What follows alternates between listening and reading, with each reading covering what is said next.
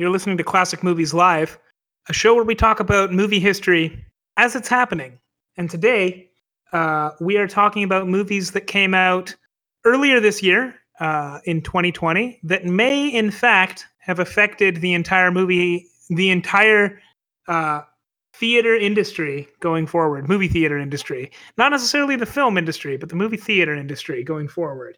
Today, we're going to talk about Trolls World Tour and also Scoob, and just sort of what those movies mean. They came out, they're not currently in theaters, but potentially in a freak scenario, we may not have theaters soon because of these movies. So look forward to that. So for Trolls, that's the first 37 or so minutes of this podcast. I believe there are no spoilers. You should be good. Scoob, that's the remainder of this podcast. So that's going to have spoilers. There's no way I can talk about Scoob without spoilers. So there you go. There's your warning. You are about to hear, I don't know, some pop music from Scoob. I think it's a little, well, no, we're going to do, here's some music from Trolls because it's very specific to the movie. And therefore, since we're reviewing the movie, it technically counts as something we can use. So here is a song from Trolls, but probably not too much of it. You're preaching to the choir, stop hating on yourself. Quit playing with your mind, you're spinning. If you think that I'm a lie, just try it for yourself. 'Cause clouds will open up, blue skies are willing. Yeah, I know it's so hard to throw away. 'Cause clouds will open up, blue skies are willing.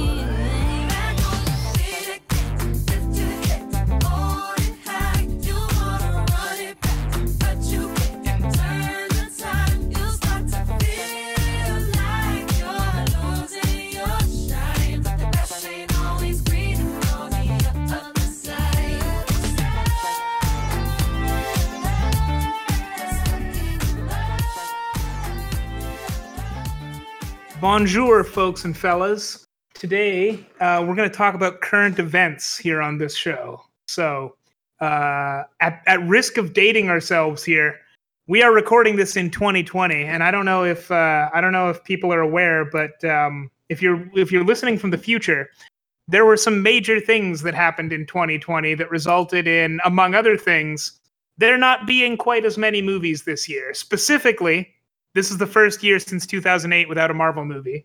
I guess we'll have a moment of silence for that. But I mean, there was like a moment of dead air. That'll count. Anyway, so at the beginning of this whole thing, there was people were kind of figuring out, studios were kind of figuring out like what's gonna happen with movies going forward, because all of the movie theaters shut down for the summer.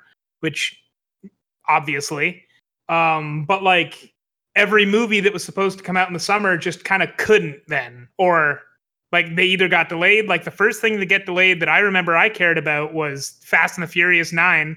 If you're a longtime listener, you'll remember we did like an entire hour and a half just where half an hour of it was talking about the Fast and the Furious lore in the wake of that. What else was there? Yeah, so Fast and the Furious, all the summer blockbusters just didn't happen or got pushed. Most of them now into next year. Originally, I think like Black Widow was supposed to come out in November, but now that's next year too. And then some things, I guess, what a few studios thought about doing and eventually committed to more was releasing movies on video on demand. It seems like kind of an obvious fit for little indie movies. Of course, the little indie movies are also made by people who absolutely under no circumstances want them to not go to theaters. So those still all went to theaters or got delayed until they could. We're still waiting to hear about The Green Knight, for example, but I digress. But one of the first super big movies to go straight to video on demand at the peril of the peril of movie theater chains and probably against conventional wisdom as it would have applied to Universal Studios was DreamWorks Trolls World Tour, which we've now both seen and we're going to talk about when we get to it. Pierre, do you want to elaborate more on the Trolls World Tour fiasco that happened? Was there a fiasco? I It- just I know it was going to release and then it just went straight to VOD, right? Yeah, it did. The fiasco. So I don't know how closely you had followed it, but when it went straight to VOD, no one cared right away. But then shortly after, I think within a week, Universal announced that World Tour going to VOD had been a rousing success. Like, I don't remember if they gave numbers, but it made a lot of money. And Universal said, basically, we're going to do this a lot from now on. In fact, in the future, we may, and they were a little ambiguous about it, we may even go so far as to release all of our movies on VOD and in theaters at the same time. Obviously, they haven't. Obviously, we're now several months in the future, and they did not, in fact, end up committing to that. But the moment they said that, AMC theaters said, we're never showing a Universal movie again. And I think a couple of other big movie chains got in on it and were like, we will not show Universal movies if this is what they're going to do. Which I thought was kind of hilarious because Universal can survive without movie theaters, but movie theaters are going to have a tough time if they lose an entire studio. Yeah, I actually didn't know that happened. So that's pretty big. I've read that Disney is also looking into releasing more stuff exclusively on Disney Plus. Yeah. Now that they announced that Soul is going to be straight to Disney Plus without any extra fees as well. So there's just straight up releasing. Did they finally announce that? Like, Yeah, that they it did no extra fees? Earlier this week, yeah. They never said, I guess 100% like confirmed it, but like they didn't mention anything about it. So I think it's pretty likely that it won't have anything, especially after how Mulan apparently underperformed by a large margin. Just to quickly finish up the discussion about, or just finish up like the timeline of the Universal AMC thing. The Universal eventually came to an agreement with AMC and whichever other theater chain it was that actually has pretty wide-reaching consequences, even if like this doesn't end up meaning things to most people. Mhm.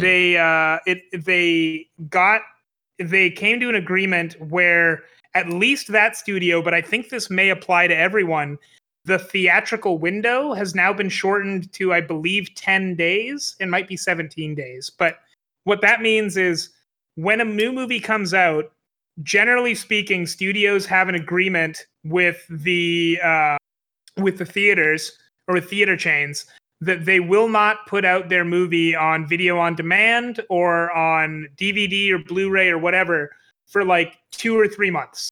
It used to be a lot longer than that, but then that got shortened, and then it got shortened again, and now it's been shortened to less than 2 weeks, I believe, which is pretty big because that means that, like, for example, when Fast and the Furious 9 finally releases, it will release to theaters. We can see it in theaters. But if we decide we don't want to see it in theaters, we probably, like, there's a good chance that it'll be on, I don't know, Google Play or Amazon, or somehow we can rent it within 2 weeks. Yeah, which I personally am not a big fan of, but because I love the movie-going experience. I mean, I guess it doesn't change that much, but still, it's like, I think it's a bad sign in the grand scheme of things. I think I in general don't mind it, but I think because to me this is a sign that movie theaters are going to have to change. I've thought for a long time that movie theaters aren't competitive in the way they need to be, because essentially we have like 2 or 3 movie theater chains. In the States there's, I don't know, 2 or 3 or 4, and in Canada there's basically 2. And those movie theater chains have agreements with each other. They are essentially a monopoly. And that means that, like, they can overcharge, they can make whatever changes they want, they can basically drive independent theaters out of business. I like the movie going experience, but anything that puts movie theater chains like anything that lights a fire under those chains' asses is good by me. And I think that's what this does. Obviously, it does potentially bring with it the possibility of, I mean, the most extreme case here is just that eventually we see a shift over to almost entirely away from like the movie going experience, which I certainly don't think is going to happen in the short term. But that is, like you said, that's what the signs point to eventually, which is not great. Yeah. But yeah, I guess you're right. It could lead to some interesting innovation. It's movie theaters haven't really changed at all since, other than like maybe, I guess you can count online ticketing. That's basically the only change movie theaters have actually seen in the past like forever since they were invented. So So like, yeah. I would say that technically we're talking about luxury goods here. But as far as I'm concerned, like, I do not really consider movies a luxury good, but I do consider going to the movie theater to be like a luxury. So I feel like basically what I want is if movies are coming, if movies are going to be more widely available, that's great. But then what movie theaters have to do is they basically have to change in such a way that they live up to being a luxury again, essentially, which they do a little bit, but I find that most of the changes movie theaters make are awful. Well, yeah, a lot of it seems to be mostly just cutting costs and stuff like that. Other than the nicer seats, actually, I like some of these seats are pretty nice. The big ones. I personally hate those, but that also might just be a nostalgia factor for me because Maybe. where I grew up, we had an independent theater, and that independent theater had seats that were as nice as they could get. But also, anytime you're making something that's supposed to seat 200 people, those seats are not going to be fantastic. But to me, it's like, that's the seats that I expect in a movie theater. So for people that are listening in Kelowna, like the Grand 10 has the seats I like. The Cineplex, which has like reclining seats that are automatic and that you could basically fall asleep in, has seats that I really do not like, even though those are technically the more luxurious seats. And maybe they're a little too comfy. That's basically what it is. Because I'm like, if I don't go to the theaters, like if I want to watch a movie and be really, really, really comfy and go to sleep, I'll do it at home.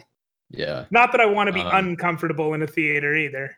Yeah. But it's a very also, difficult thing for me to explain to most people who actually enjoy when they're allowed to sit in a comfortable chair.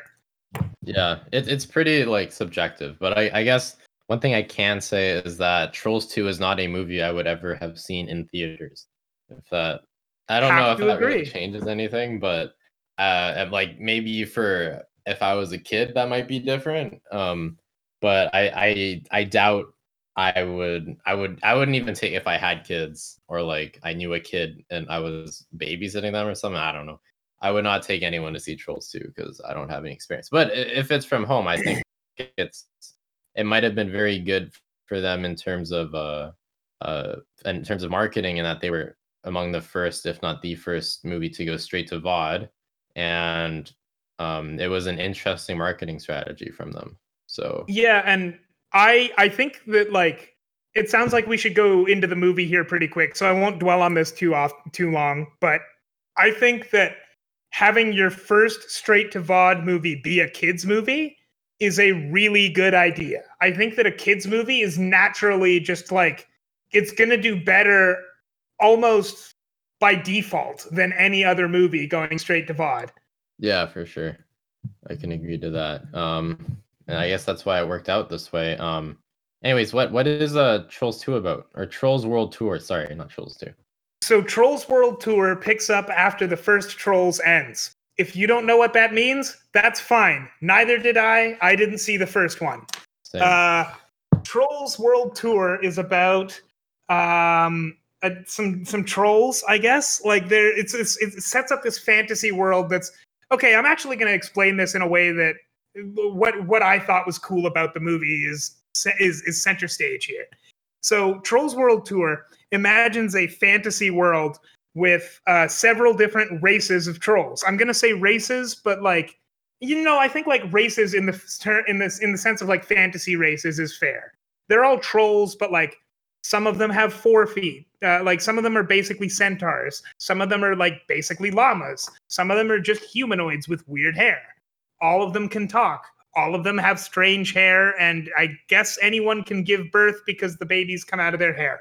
Anyway, it's this weird fantasy world with different races of trolls, each of which is aligned naturally with some style of music. So there's the pop trolls, there's the country trolls, there's a smooth jazz troll, only one for some reason. There's the techno trolls, and there's the hard rock trolls. I don't remember exactly what all 6 are, but, well, actually, I can probably figure it out. It's funk trolls, pop trolls, country trolls, techno trolls, hard rock trolls, and one other type of troll. Sorry, did I miss something? Was it jazz? Was it jazz? No, because there was the one smooth jazz troll, and I think he was the only one. Okay, never mind. The classical trolls. They had already been wiped out at the beginning. Oh. Okay, so there's those 6 races of trolls, and then like there's every conceivable subgenre is like a sub-race of the trolls that eventually spun off. Anyway, Yeah. So it imagines this fantasy world, and within this fantasy world, all of the trolls live very isolated. The country trolls don't interact with anyone else. When the pop trolls meet the country trolls don't even know what they're seeing. The classical trolls only do their thing. The hard rock trolls, like, are pretty insular, I guess. The pop trolls don't even know that the other trolls exist, even though they abducted a child from one of the other trolls. Regardless. So the main plot of this is that the hard rock trolls have dug back into the origin story of the world and found out that there's these 6 different races of trolls, and each of them has a string of a harp, I guess, which represents their style of music.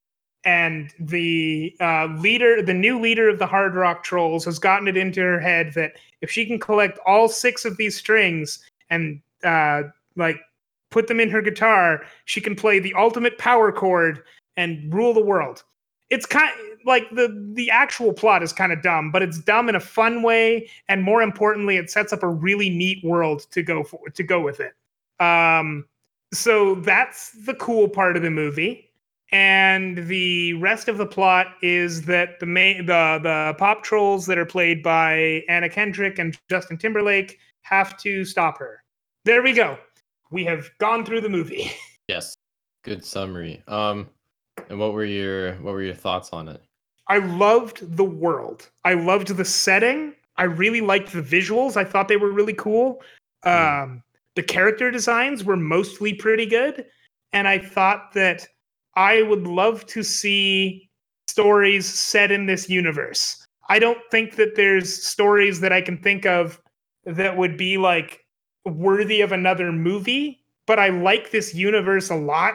And like, I mean, I'm not a very successful DM in Dungeons and Dragons, but like, I'm always thinking of different ideas for worlds in the back of my head. And like, I can definitely see myself making a world based where each race is just like based on its own style of music. I think that's super cool.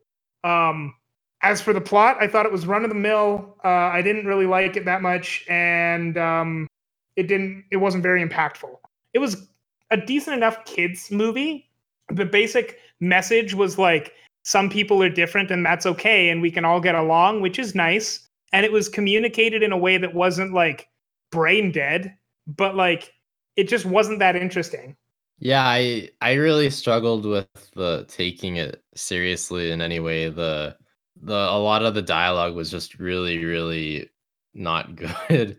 And like kind of cliche.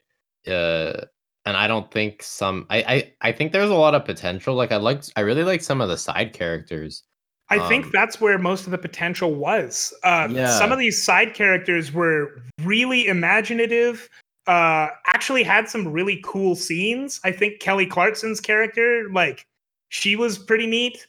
Ozzy Osbourne's character was really fun. I mean, he was literally just a one-note joke, and so he couldn't have done any more, but like, he was cool for that one-note joke. but the main characters were not that good. Yeah, I don't. I mean, like when you cast. Okay, I feel mean saying this, but when you cast Anna Kendrick and Justin Timberlake, you're not usually gonna get like the most interesting performance. It kind of saddens me because like Justin Timberlake. I mean, I believe he has amazing acting chops. He just doesn't really seem to care that much. So I Um, actually am going to contradict you there a little bit. I don't think that that's a function of casting Justin Timberlake and Anna Kendrick. I think that it's more that Anna Kendrick and Justin Timberlake are actors who are more willing to do those kind of nothing performances. Because I've seen Anna Kendrick in a lot of roles that for anyone else would be throwaway roles. And with her in them, they're still not impressive, but she's just like naturally charismatic and has fun doing it. Where like in this movie, I don't know, let's say you cast Amy Adams as her character. It would still be fine, I guess, and Amy Adams would give it her all, but she wouldn't have a lot of fun with it. And I feel like Anna Kendrick enjoys these sort of less lame movie. these more lame roles. I Like guess I don't like. Well, like just looking at like this probably isn't fair, but just looking at Pixar's casting and in voice roles, at least of recently, like I've loved um Amy Poehler in Inside Out was amazing, as well as the girl that played Sadness. I think her name's Phyllis from The Office. Her name's Phyllis in real life too, I believe. that's right. Those were both like I think amazingly casted. Same thing with I think Tina Fey and Jamie Foxx for the upcoming Soul sound pretty good. I mean, okay, it might be the writing too, to be fair. I do But think that maybe not all of it, but at least a significant amount of it is definitely the writing, as far as I'm concerned. yeah, it might just be my like kind of judging it unfairly in terms of like you said, like I think Anna Kendrick and Justin Timberlake, it's kind of like it feels like cheap casting, if that makes sense. Like in terms of I think they were both casted specifically because they're both singers in some aspect. Like Anna Kendrick is basically mostly, if not only, known for the Pitch Perfect series that she starred in. Yeah. And she had a lot of songs from that. And then Justin Timberlake obviously is like a very successful pop star. And I don't love that kind of casting in movies. Like I still remember what like Katy Perry was advertised a lot for the first Trolls movie that I never saw. And I think Jason Derulo or something was in it too. I don't know. It's just like bringing in these like washed out stars that aren't really doing much anymore, so they get into voice acting. It's like a lame like DreamWorks has done it a lot before, and I don't think it always works. Especially when it's not very subtle when this movie's specifically about old or pop, or I guess pop music, but music in general, even though it seems to heavily trend toward pop music, which I guess is for the narrative for Yeah. obvious reasons. So I that gotta makes say, sense, I but kind of hated all the music too. Like, I would have much preferred if this movie wasn't a musical. Or, like, I understand that it's literally all about music, but, like, I hated almost every song. yeah, that's the thing is like I I never really like movies that do covers unless they can make the song in the movie better than the actual song so that there's like a reason to do it, if that makes sense. And that very rarely, if ever, happens. The only example I can think of is like maybe from Shrek 2, where they're able to do I Need a Hero and what's that song at the end? It's like the Fiesta song. I can't remember. But Shrek is actually amazing at doing covers for some reason. I don't know how they do it. I would But actually argue that Holding Out for a Hero from Shrek is the quintessential performance of that song, even though it's not by the original artist. And like, it's not even performed by someone who is known for singing. It's just that good.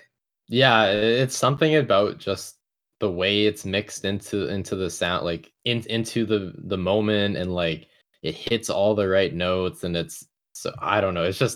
It's honestly just like film perfection. But yeah, see, It's that's what I mean is like yeah. that's when that stuff should be used, right? And uh because that went so far as to elevate the original source material in terms of adapting it, right? Whereas this was just like kind of half-assed, lame renditions of songs that aren't even like popular now anymore. Like they're already dated songs in a lot of ways. Like They had a the only Gangnam Style reference, which, like, in a kids movie, yeah. for a kids movie, they are talking to the wrong generation of kids. I think, like Yeah, it's that's a from very ages ago. odd. I mean, I'm gonna talk about this a lot more later when we talk about Scoob, but there's a lot of these kids movies that rely on these pop culture like first of all relying on pop culture references for jokes. Unless the writer is really good, is honestly a terrible way of making comedy, Once again, especially oh, especially in a kids movie because you can tell that they're trying to make references to kids, but the writers are like 40-year-old dudes I was gonna that say, don't know what's going on. once again, the gold standard for this is Shrek, because the only reference I can think of is funny regardless of whether or not it's a reference. I don't know if you remember this, but in Shrek 2, Shrek and Donkey, as they're on their way back to get to the holding out for a hero sequence, they get like arrested by and abused by the cops, which is specifically like, and the show, how they show that on TV is like Knights or something, and it's Yeah. specifically a reference to Cops, which was super popular at the time. And like, I didn't even know that until it was pointed out to me this summer.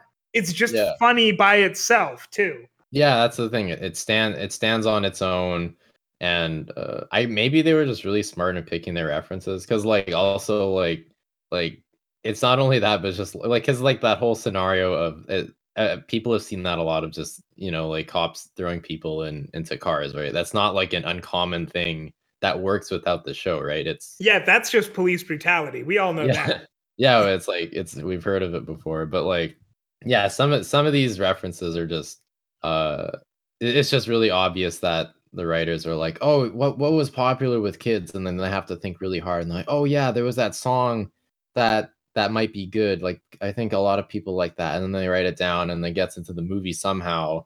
And then it turns out to be a movie that came out when the main audience for this movie wasn't like even born yet. So Exactly. and it, yeah, because I think the only song I remember is Party Rock Anthem, which was 2011, and girls, or it was like Trolls Just Want to Have Fun. That's like a song from the 90s, isn't it? Or the I 80s? think I think the 80s, but at least with that one, it's so ubiquitous that like I feel like probably kids have heard it now because every writer that's that age and writing kids shows knows that song. That's true. Yeah, it's kind of that's But a then reference that's kind of bred into our culture at this point because it's but so then there was also Groove is in the Heart, which was big in the 90s, but like once again, that's one that would like it's a song I probably have heard before, but I wasn't even familiar with until again this summer when I watched a YouTube video about it. yeah, exactly. So just very odd choices. I don't entirely understand where they're getting their ideas from exactly. And yeah, but like I guess I can commend the effort in terms of like you said, the world building is actually quite interesting. Lots of visual story or visual world building, which is very smart in that they don't really need to explain everything that's going on. You get like when you enter a new world, you can kind of understand what to expect given the setting Oh of it. yeah, I gotta say, so my two favorite sequences in this movie are a really really funny suicide joke, or not suicide joke, but just like someone is dying and doesn't want to come back to life joke. Mhm. There's a worm that's in this movie that like doesn't ever talk. He just exists on James Corden's shoulder, which is my personal hell, existing always near James Corden. But whatever.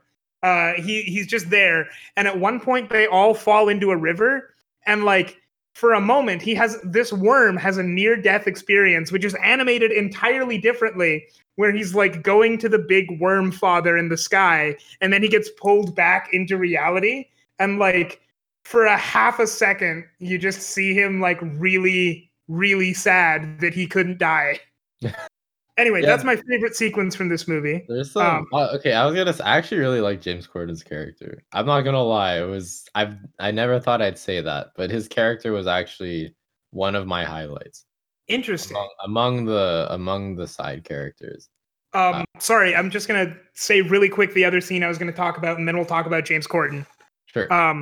My other favorite scene in this movie is when they come to the country town, because first off, it's the only song in the movie that I actually like, and I don't even like country. I think I just only liked that song because it wasn't super cringy like everything else.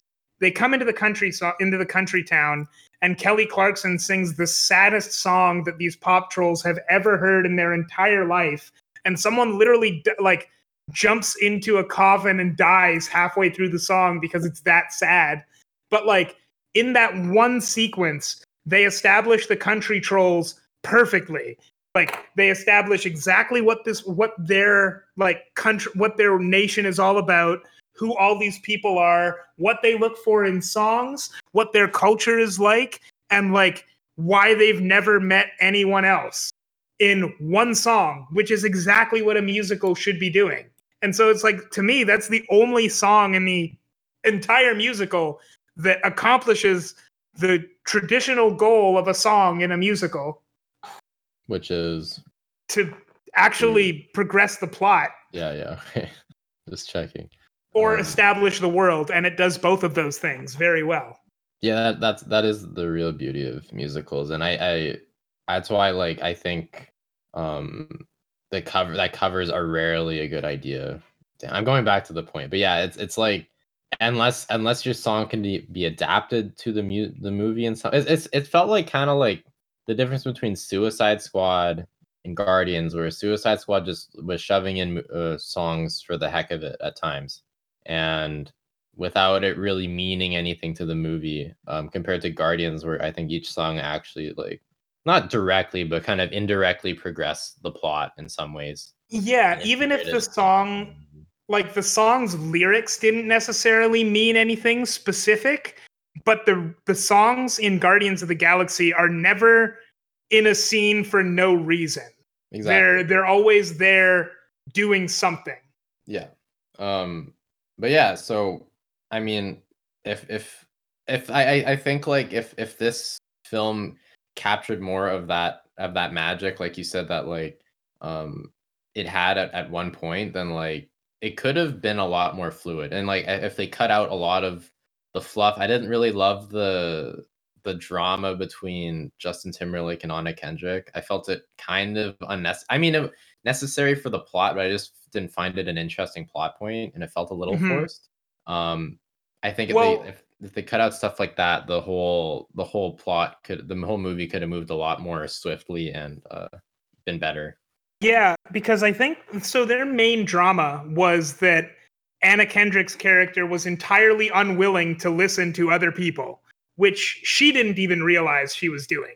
Yeah. And I think that was a really interesting way to build that character. But the problem was that it ended up making specifically Justin Timberlake's character feel like he wasn't doing anything in the movie, because anything that he would say to Anna Kendrick's character would be ignored. And like he never had. And James Corden James Corden's character, as much as I hate to admit that he had a purpose in the story, it actually engaged with, I'm going to call her by her name. Anna Kendrick's character's name is Poppy, and James Corden's character is Biggie. Biggie actually engaged with the fact that Poppy wasn't listening to him, where Justin Timberlake would just like, he would make suggestions, she wouldn't listen, and then he would just go on and make more suggestions or just like follow whatever she was doing. So he ended up seeming like he was completely arbitrary, like he'd had nothing to do, where Biggie, like the drama that was supposed to be between Poppy and Branch, which is Justin Timberlake's character, was more effectively portrayed between Poppy and Biggie while they were actually there. Yeah, I get that. And also like I feel like it didn't tie into the plot as well as I would have liked. Like maybe if they highlighted this problem before the plot gets in motion with the strings and stuff, and then like it ties in more with the resolution, of the entire thing, then like it might have been, and like we add in a little more villain stuff. I thought the villain was kind of like one dimensional. Well, Could have used more dynamics with the main characters. yeah, I think on paper, most of this movie is really good because the villain's problem is actually the same as Poppy's. Yeah, But she just doesn't have as much screen time and only has yes men. So yeah, like you get none of that until she specifically says that. And then Poppy's problem is a really interesting one that we technically don't see in most kids movies. It's just that it's not done well. yeah, exactly. And like I guess like that idea of bringing a character trait like at I guess because it's common, like you'll see that in a lot of Pixar movies where it's like a character has a flaw, a personal flaw that they have to overcome throughout the plot that like really ties into it. So that was there. It's just I feel like they didn't go they were just missing a little something there Yeah. and didn't go the extra mile. But yeah, overall Trolls World Tour, a decently solid movie with more potential than that it showed more potential than it really offered in the end. So Yeah. I yeah, gotta say, and I didn't hate it, and I kind of thought I would. yeah, same. I didn't hate it that much. I really thought I'd hate the animation, honestly, but actually it was probably the most interesting part. No, the Lots of animation is like, interesting use of 2D and 3D mix and stuff like that. yeah, And CGI. because a lot of the scenes were animated, like they're all animated using typical DreamWorks 3D style animation. Like this looks kind of like if you compare a shot from this to a shot from not a shot, but if you compare a character model from this to a character model from How to Train Your Dragon, it's like, oh yeah, those are the same studio. But like the way this was animated almost looked like stop motion in a lot of places. Like they went for that frame drop every now and then, and it worked out really well. I think that was definitely on purpose. Yeah. So, anyways, I think I'd give this movie like probably like a 4, maybe a 5. Yeah. I want to say that I would give it a 5. I would give it like a really good 5. Like it's not a 6 from me, but it's very close. Because like average. I like almost everything about this movie except for the main characters and the main plot. And unfortunately, the main stuff is kind of what you go to a movie for. Yeah. But I would definitely recommend this I would recommend this to anyone who just has like ambient time, I guess, or who has, I think this is a decent enough kids movie. Like if you have kids, if you're listening to this and you have kids and you need something to watch, you could do a lot worse than Trolls World Tour. For sure, yeah. But there's another movie that went, okay, we're going to take a quick break, but you're not going to even perceive that as a quick break because when we come back, we're going to be talking about another movie.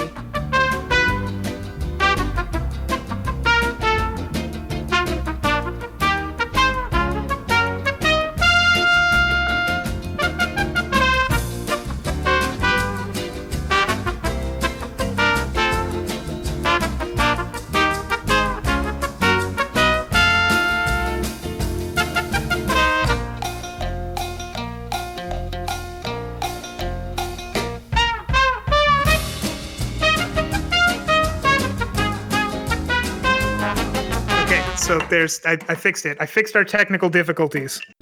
Perfect. So we're back. And we just talked about Trolls, and now we're going to talk about Scoob. That was another movie that Universal. I think that was also a Universal movie. Wasn't it? No, Warner Brothers. Yeah, kind of. I believe Scoob was the first Warner Brothers movie to go straight to VOD, and it came out, I'm going to say 2 weeks after Trolls. Yeah, that sounds about right. So this was still sort of in the experimenting phase, but Trolls had already, it was almost a month after Trolls, a little more than a month after Trolls. So Trolls had proven itself at this point. And so Scoob, Warner Brothers looked at Scoob and said, well, let's just put it on VOD. And I don't know exactly how much it made. Its box office numbers are awful, but VOD numbers are not reported as box office numbers. So I have no idea. I assume it was probably also very successful. Potentially. I don't know why. I don't know where I heard, but I heard it didn't do as well.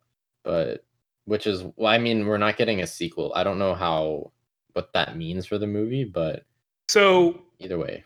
apparently, it did 35 to 40%. It made 35 to 40% less than Trolls World Tour. Okay, yeah, that doesn't sound that good. Yeah, so maybe it is possible that it made its budget back. Yeah, But wait, doubtful. what was the budget? Actually, so the budget here is reported as greater than 90 million. I thought that said less than 90 million. I don't think it made its budget back. Oh, okay, yeah. Budget, and then you gotta add marketing as well to it, which isn't included. So yeah, I don't think it made it. But either way, it was an interesting movie to see, specifically being a Scooby-Doo movie. I and will what that say, entailed. for various reasons, I'm a little sad we're not getting a sequel, because of what that might mean. And I'll talk about that in a second. But first, I'm going to let you introduce this movie. Sure.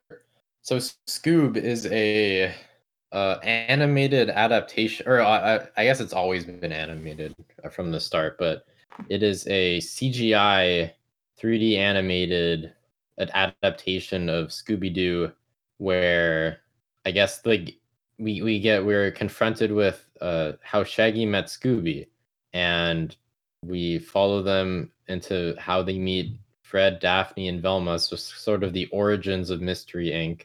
And then the movie does a quick time shift. This is all in the first like 5 minutes, I believe, by the way.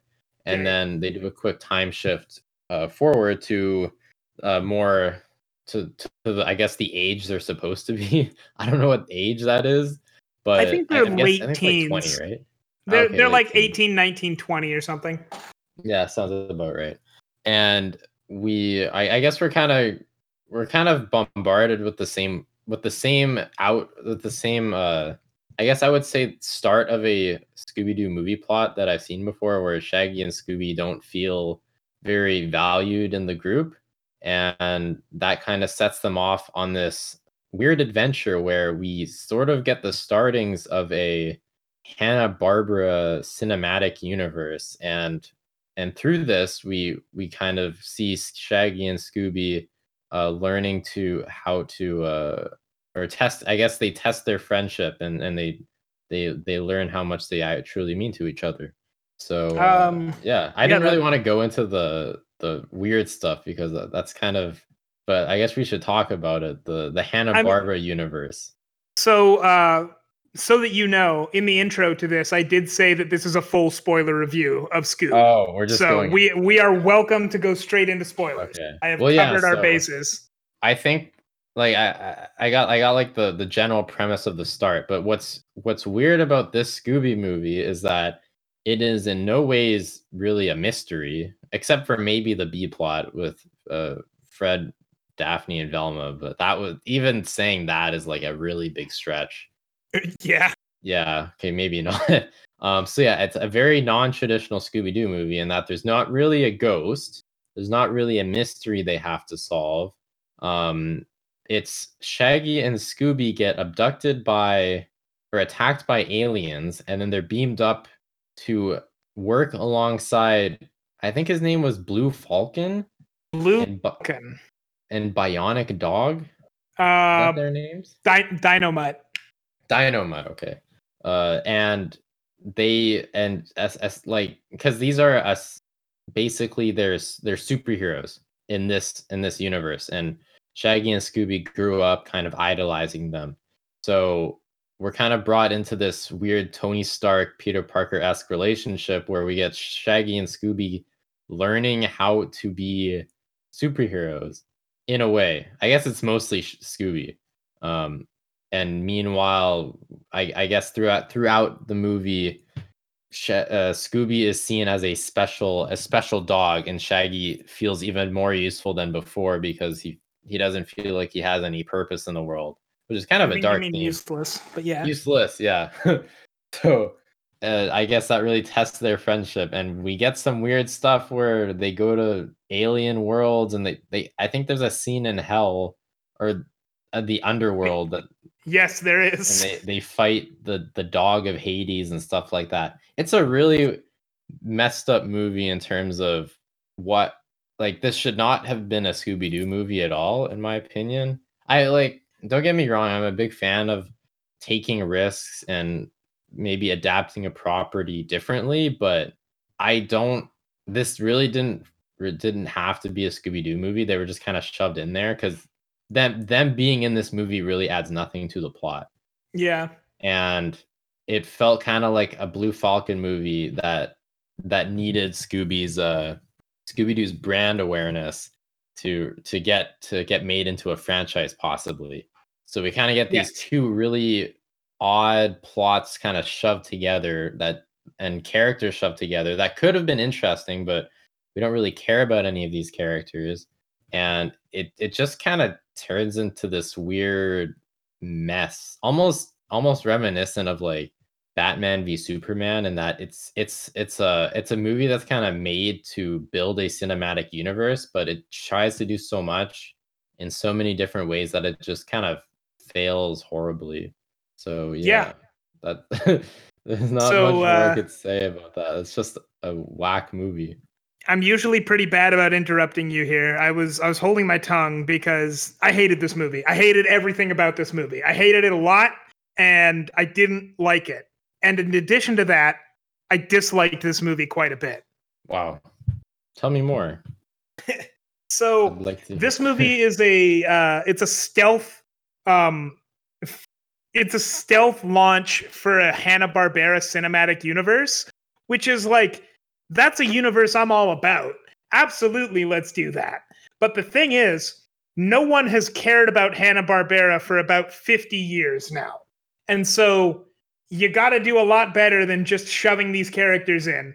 This movie has the Blue Falcon, which is a character I have personally never seen in anything other than a guest role on a Cartoon Network show. It has Dick Dastardly, who's one of the greatest Hanna-Barbera characters, and actually I don't have anything bad to say about him in this movie because he's the only part of the movie I liked. It has Scooby-Doo, but instead of anything that actually relates to the series of Scooby-Doo, it uses all of the characters and completely ignores what's good about the series, what's good about the plots of Scooby-Doo. It doesn't make a Scooby-Doo story. No part of this has anything to do with Scooby-Doo, except for the fact that the characters are there. I thought that so Scooby-Doo is always about mysteries, and there's usually a bad guy that they have to unmask. But the point is, like, it's usually not supernatural, or if it is, that has really, like, that has major ramifications. And instead, the plot of this movie is that they all go to hell, and the only way that you can open the door to hell is for one person in hell to be a dog and the other person on the other side of hell to be a person, and they have to love each other very much, and then they can open the door to hell, which makes no sense and is really stupid beyond that. And also, why is Scooby-Doo going to hell? That makes no sense. Why would you do that? I was hoping that this would be like a good Scooby-Doo mystery, and I actually had high hopes for this movie because the animation looks very good. They translated the visual style of Scooby-Doo quite well, but then they made a terrible movie out of it. And what I want to see in Scooby-Doo movies is like a mystery. Like, they're essentially like proper mysteries for kids. My parents are really into mystery novels, so like I have picked up on it a little bit. And like when I read an Agatha Christie mystery, that's what I'm expecting out of Scooby-Doo. Is like a mystery where, sure, you probably can't figure out everything right away, but the clues are there. Everything is plausible, if maybe a little fantastic, and like at the end things get resolved, but it wasn't supernatural, and that's kind of the whole point of Scooby-Doo. But in this, they go to hell for no reason, and also there's superheroes and a caveman and aliens. Yeah. So yeah, I didn't like it at all. Yeah, I totally see what you mean. There's a lot that wasn't really right from the start. Like even the very basic stuff, I was surprised. Personally, I did like the animation, but there were definitely times where you could tell it was kind of strained. I don't know if it was just like my TV, but there were some parts where like especially on Alien Worlds, where the animation just started looking really, really cheap, especially towards the end of the movie, with the higher budget sequences, I guess. So that was kind of rough to watch, especially like for a reputable like this is a Warner Brothers movie. You'd expect them to have more consistent animation, if that For was sure. indeed their problem. And like the voice acting was distractingly poor in a lot of ways. I didn't. Agreed. It's hard to say. Okay, I'm not even that big of a Scooby Doo fan, honestly. I think the only content I've really enjoyed from Scooby Doo is like, I actually love the live action movies. I'm not gonna lie, I You love should. those. They're good movies. They're good. And then I loved I remember Zombie Island pretty well. Is that was like that felt like a very cinematic Scooby Doo movie and So for an animated movie. I believe Zombie Island was the first, at the very least, it was advertised as the first Scooby Doo movie. And like, it probably was, in as far as up until that point, Scooby Doo had never had a movie in theaters, and it had several specials, but that was the first direct to DVD. Like, Movie. you had to pay for this Scooby Doo movie. That was the first Yeah. time that had happened. Yeah. And Zombie then- Island is, to this day, still widely regarded as one of the best, if not the best, Scooby Doo movie. For sure, yeah. There's just something about it that really brings the stakes up. Like, and like you could argue that it's kind of odd that they did zombies are like the monsters are real in that, right? Which is a It is crazy odd, twist. but it worked for that time. And that's It why I'm does. saying, like, with Scooby Doo, usually the point is that the monsters aren't real and that this is just like what, and like, to sort of expound on that, the ultimate lesson of Scooby Doo is that there are bad people in the world. And with Zombie Island, it sort of twists it in that the monsters are real in this one. And like, it still gets a lot of the Scooby Doo stuff across, but it adds supernatural elements in a way that feels like it doesn't mess with the world too much. Yeah, But also has real consequences. For sure. Well, I think that's what makes it feel so special is that those stakes really up the because it had already been like a long-standing franchise, right? So they really needed, I think, to do something that made it stand out in terms of this is why we're making this a movie. And that made it special. what is a little bit interesting, I haven't seen this Scooby-Doo series, but apparently it's like widely regarded as one of the best. There is a Scooby-Doo series, I think it's called Mystery Incorporated, from like 2008 to 2012 or something. And in that one, the Zombie Island thing, I believe, was canon. And also there were so that has like a Lovecraftian twist in the back, where there are actually some of the mysteries that they solve. There's an underlying mystery that is actually supernatural. And the supernatural elements of that show end up like basically they end up making Velma have essentially a personality crisis, what's the word? An identity crisis, where she's like, everything in my life has been about solving mysteries and getting to the bottom of always having a rational explanation for things. And right now we are standing right across from a Cthulhu monster. What am I supposed to think about this? And like, it actually shows her just really break down when she can't explain things. And so that's what I mean with like, if there's ever supernatural elements, they only really work in Scooby-Doo when they have real consequences. Mm-hmm. Yeah, and the other reason I went into that is because this movie also does contain a very real threat technically, right? But it just does not work in terms. Well, I guess there wasn't a mystery. That's what it comes down to, yeah. Maybe like I feel bad saying that because I don't want to be like this movie was bad because it didn't follow the Scooby-Doo formula, right? Or the regular formula. So I don't think that's necessary, but it did. Honestly, like I think it's so ingrained in Scooby-Doo that you can't really pull that off unless it's an amazing movie. It'd have to be an amazing movie on its own. Yeah. To make it not a mystery, I guess.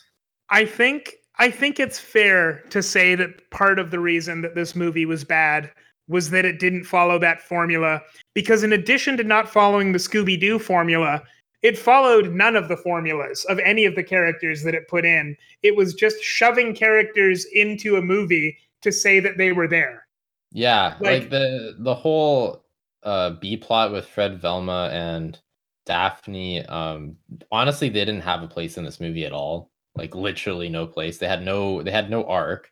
They had no purpose. Like they don't actually really do anything. They technically do something, but like that doesn't lead anywhere in the it movie. almost, So it's kind of yeah. wasted time, in my opinion. So, my least favorite part of the movie Ant-Man is the scene where Ant-Man just like goes up to upstate New York, I guess, and fights the Falcon for no reason. Because all that does is set Ant-Man up within the universe of the within the Marvel Cinematic Universe. It does not progress the story. It doesn't have anything to do with this movie. It literally just establishes that Ant-Man and Falcon live in the same universe. And like, Yeah, I felt that this movie did that on a movie wide level. There was no Scooby Doo plot here. It was just setting up the characters. And so it felt like if this movie got a sequel, maybe that sequel would actually be focused on Scooby Doo. But if you want to set up a universe, the first thing you have to do is you have to make a good movie first. And in the case of these characters, that means that what they should have done is made a good Scooby Doo movie, or made a good Wacky Races movie, or made a good Blue Falcon movie. They have to start from that and not just an hour and a half long plug for every franchise they want to eventually hit in this universe. Yeah, I'm not entirely. I guess the goal was to bring in like so that like this one movie would bring the other franchises to relevance, and then they split off in the next movies and maybe cross over once in a while. I still like it doesn't seem like a great strategy, but either way, it felt like they were trying to revive Hanna-Barbera as a whole, which I don't think is really possible at this point. I think that Yeah. in order to do that, you have like it's not possible the way they want to do it. Because like back in in the early 2000s when Adult Swim started on Cartoon Network, they actually, as far as I'm concerned, brought Hanna-Barbera back into relevance pretty well. The problem is they didn't bring it back into relevance and like wide relevance. Scooby-Doo is infinitely more successful than anything else from Hanna-Barbera ever will be. However, they keep people knowing these characters through things like Harvey Birdman, Attorney at Law, which not everyone watches, but it's there if you want it, or Space Ghost, Coast to Coast, same thing. These are funny shows that are good on their own, and they incorporate all of those characters. But like, and they keep these characters relevant enough that people can usually recognize them sometimes, not kids. I don't know who this movie was for, but like, what am I trying to say? Yeah, I think in general you're right that I think you're kind of right. These characters will never be relevant again in the way that Warner Brothers wants them to be. You're never going to turn on your TV. It's like your kids are never going to turn on their TV on Saturday mornings and watch the new Blue Falcon series because Yeah. Blue Falcon was something that kids in the 60s liked and kids now like probably won't. Just I don't know how you can remake that series in a way that it is both recognizable as the Blue Falcon and something that kids would like. Yeah, And that just goes for all of these series.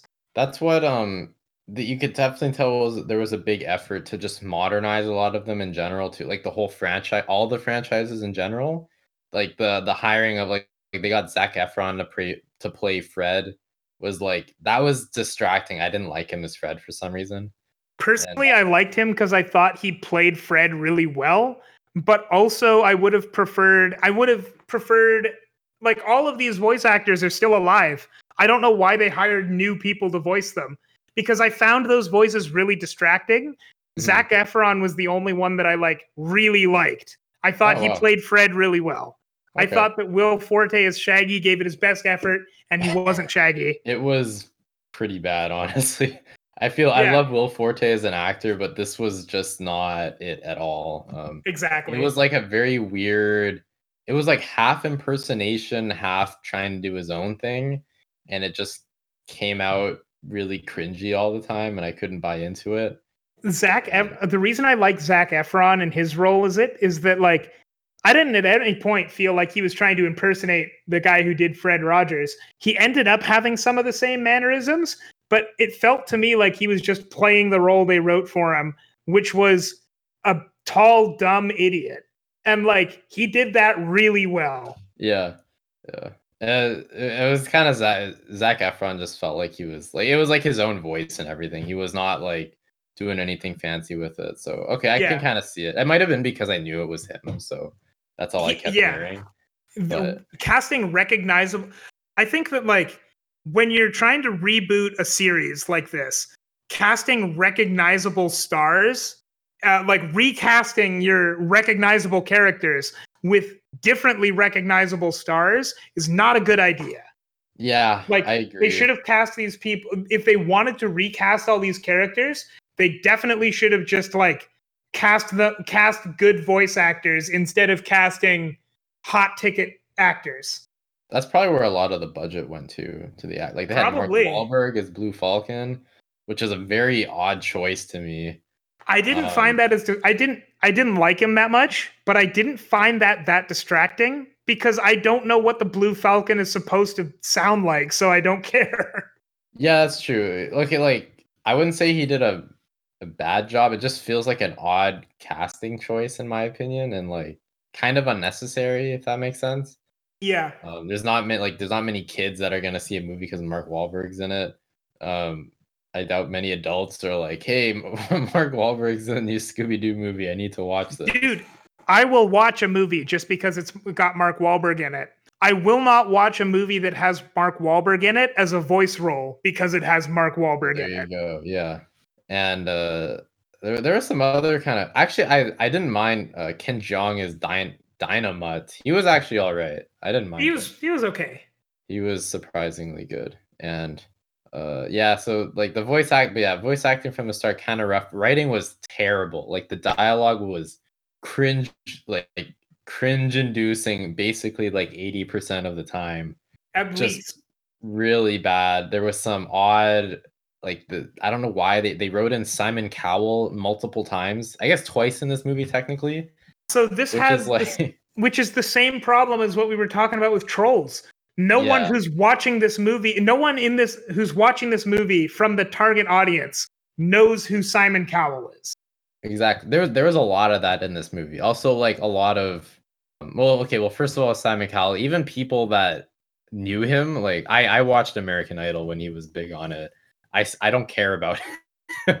I don't want him to be in a Scooby-Doo movie at all. And he had such a weird role. He literally incited the main character arcs of Scooby and Shaggy where he shits on them for being useless and then they leave or something. And that's where their character arc starts. And it's such an odd why?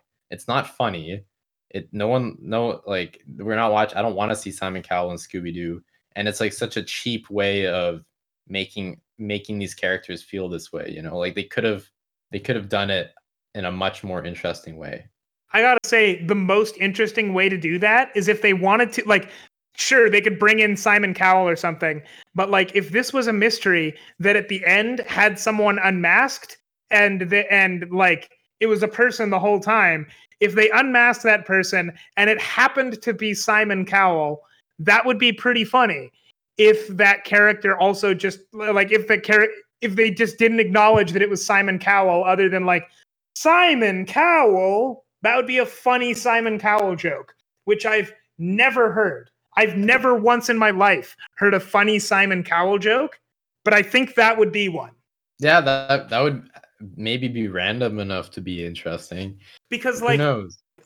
If the character, let's say that the character that they're revealing at the end is some theme park owner or something who's doing this whole thing to drive up theme park sales or to get people off his lawn, who knows? Whatever. He has his own motivations as a character. He just happens to be Simon Cowell. And they never acknowledge that other than the fact that his model looks exactly like Simon Cowell and his name is Simon Cowell. But aside from that, he's his own character with his own motivations. Yeah, at least that would have been subtle, you know, and not Yeah. you don't, it doesn't slap you in the face with this is Simon Cowell, now laugh, because it's funny that Simon Cowell's in a Scooby-Doo movie. Exactly. So that's because, again, that's very cheap humor. It's not really that funny. And I was going to And say the better version of that joke is that the voice actor that they cast for that, whoever that is, they just do the same. They just do everything exactly like I said, but then they reveal it, and it's like Casey Kasem. No one knows who that is. It's just that's who the voice actor is. So there's the character. That actually be kind of funny. Yeah. Anyways, but other than that, like this also reeked of the whole. This is it first of all, it reeked of rewrites. Actually, there was a lot of the humor felt very forced in a lot of sense. Like there's a lot of basically punchlines. I don't like punchline humor. I don't think it's ever really like worked out that well for a movie. Because they were just kind of squeezed in. Like this, it was almost insulting to me. There was this random Tinder joke where Dynamite says to Blue Falcon, "You thought Tinder was an app for finding firewood or something." It's just like, why is there a Tinder joke in a kids movie? Exactly. That's It's the other not thing that I noticed. funny. Like it's not even funny in like an adult context, and it's just so shoved like that. What he said had literally nothing to do with what was going on. It was like, I think he was trying to say that Blue Falcon knows nothing about Earth or something like that, and that was his way of explaining it, which like maybe on paper makes sense in terms of like script efficiency, but it's just such a bad punchline. Like it's not funny, and there was a lot of that throughout the movie. So it's also like for a movie that's already like full of outdated characters, it's already like got like a lot of outdated pop culture humor in it as well, with Simon Cowell. Odd Tinder, I guess Tinder's not outdated, but like it's not really something I think people joke about in movies. Well, I thought that like this movie had a weird problem where it's clearly directed at kids, but most of the jokes are either like references to things kids wouldn't get because they're not old enough, or references to things that kids wouldn't get because they are hopelessly outdated. But at the same time, those very same jokes are things that adults wouldn't find funny because they're not well written jokes or funny. So it's like you end up with this movie that's entirely written. It's like if you had a Venn diagram of people this movie is written for. It's like if you had a Venn diagram of children, Scooby-Doo fans, and like the general movie-going public. The jokes for this movie are written outside of that diagram. Like they're not written for any of those demographics. I don't understand who this movie was for, because everything about it says it's a kids movie. Well, like the visuals and the fact that it's marketed to children says it's a kids movie, but all of the jokes say that it's an a movie for adults. But if it's a movie for adults, it's not very good. Well, yeah, exactly. So it's like a bunch. It reeks of a bunch of old dudes making jokes only because they think it'll be funny for children, and then it turns out it's not funny for them or the children. Exactly. So because they don't understand what's going on, and that's not a great sign for a Scooby-Doo movie in general. Honestly, there's not much to say. That's just the problems. Dialogue, plot was terrible. We didn't need all this stuff in a Scooby-Doo movie. It didn't really show much voice acting talent or really any, I guess, respect to the main franchise in any way that I found. It just I'm not even a Scooby-Doo fan again, but I almost felt insulted by how much it just kind of shat on the franchise as a whole, as in like how dare you call this a Scooby-Doo movie in that sense. I guess one last thing that I do have to say about this before we don't talk about it, or before I forget, is I did really like Jason Isaacs as Dick Dastardly. Dick Dastardly is one of my favorite villains like ever, and I thought he was done a great disservice in this movie by having the role that he had.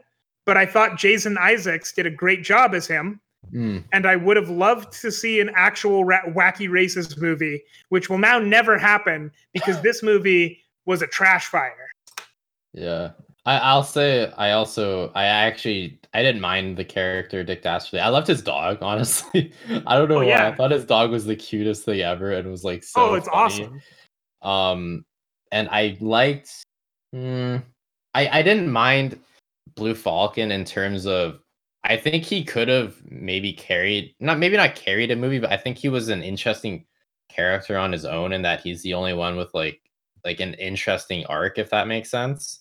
I mean, let's be real. This was a Blue Falcon movie. I don't know why it wasn't just done as a Blue Falcon movie. Basically, Except, well, no, I do know why. It's because no yeah, one knows who the Blue Falcon is, and they wouldn't go and see a movie based exactly. on him. So yeah, like the whole idea of like he's trying to fill in for his father, but he doesn't really know what he's doing, and he's kind of disappointing his father's old sidekick, Dynamite. I that's actually kind of an interesting storyline. Yes. It has some focus in this movie. It's not really important to anything, but I found that mildly amusing, and I think it had more. It's probably the only plot line with any real potential, and I guess that's it. I oh, I will say the one moment I did enjoy that I actually felt a little emotion was the scene where Shaggy takes off Scooby's collar when he puts on this costume. And that was actually like a well done moment, even though Sure. it really doesn't have anything to do with like the movie in general. But it was a cool way of symbolizing that they are losing their connection to each other. And it was kind of a heartfelt moment based on like the franchise's history. So I Hmm. just and that but that the thing is like that's a very character based scene that doesn't like I just I just wish that's what the movie focused on more, was those little emotions, right? Yeah. That's what makes a movie, and not all the it's not fighting fighting Hades' dog and closing the portal to hell is not really make a movie interesting, Yeah.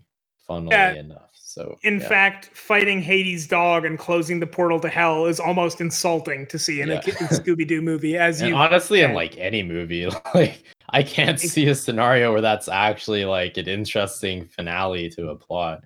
So I can see the scenario that I see with that is like a very cheap sci-fi movie, like sci-fi being the channel sci-fi. yeah, yeah, That's it.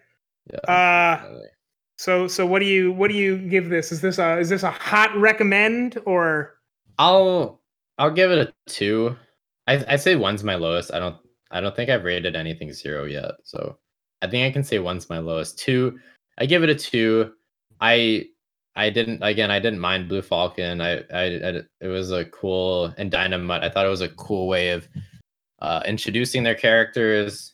Or okay, not a cool way of introducing their characters, but it was cool to be introduced to their characters, I guess, because I never would have okay? seen them otherwise. So I appreciate that. But otherwise, this movie's kind of a dumpster fire.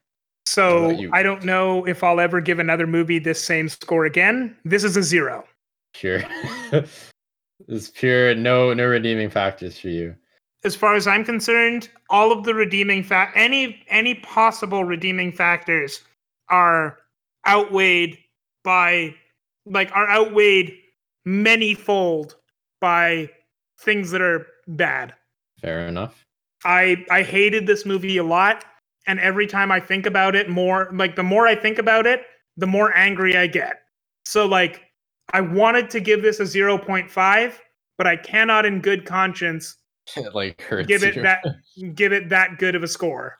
Okay, yeah, understandable. For my recommendation, I don't recommend it. I suggest you watch Zombie Island or something. Something Yeah, a lot more interest, or the live act, just literally anything else Scooby Doo maybe. Scooby If you Doo want is a to watch, great series, and you should watch something that stays true to that. yeah, or maybe watch this with like when you're really high. Maybe that could do it. But Maybe. I actually kind of doubt that too, honestly. I'd probably I fall feel asleep. like it wouldn't help. Yeah.